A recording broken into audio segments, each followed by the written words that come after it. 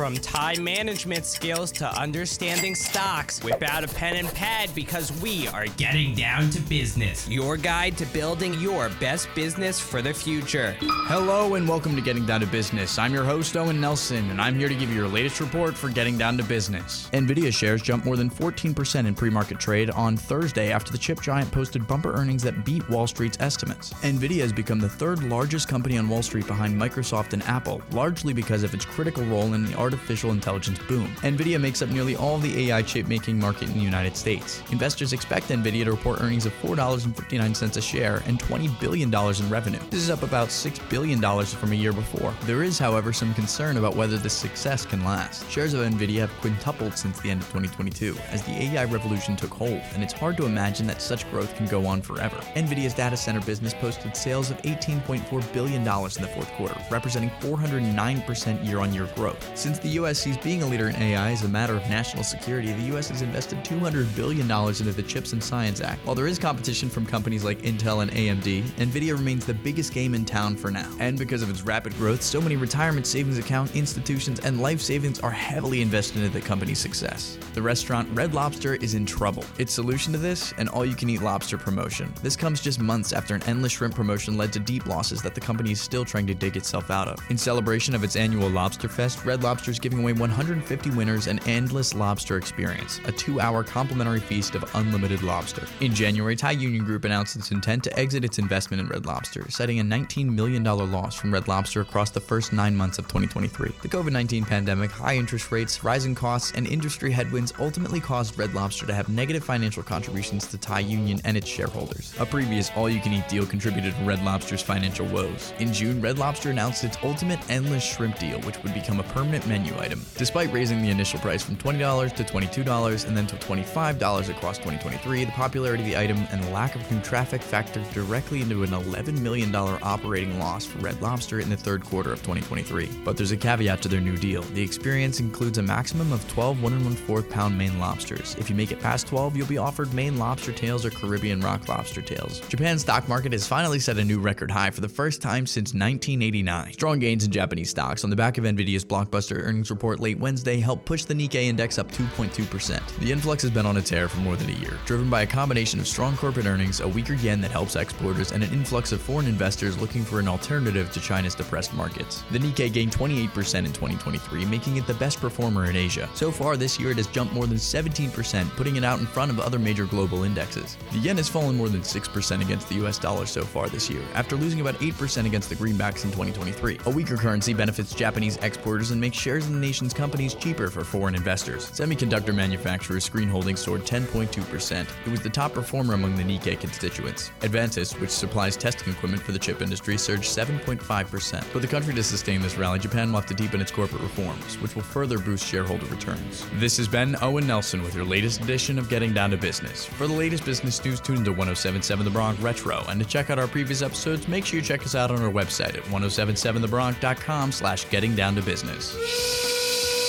Now that we've gotten down to business, feel free to undo your ties and buttons, but don't get too relaxed. Go to 1077thebronx.com/getdowntobusiness for more tips and tricks to upgrade your business. And tune in next time only on 1077 The Bronx Retro. One of the things I always look for companies coming in is, what's your unique advantage?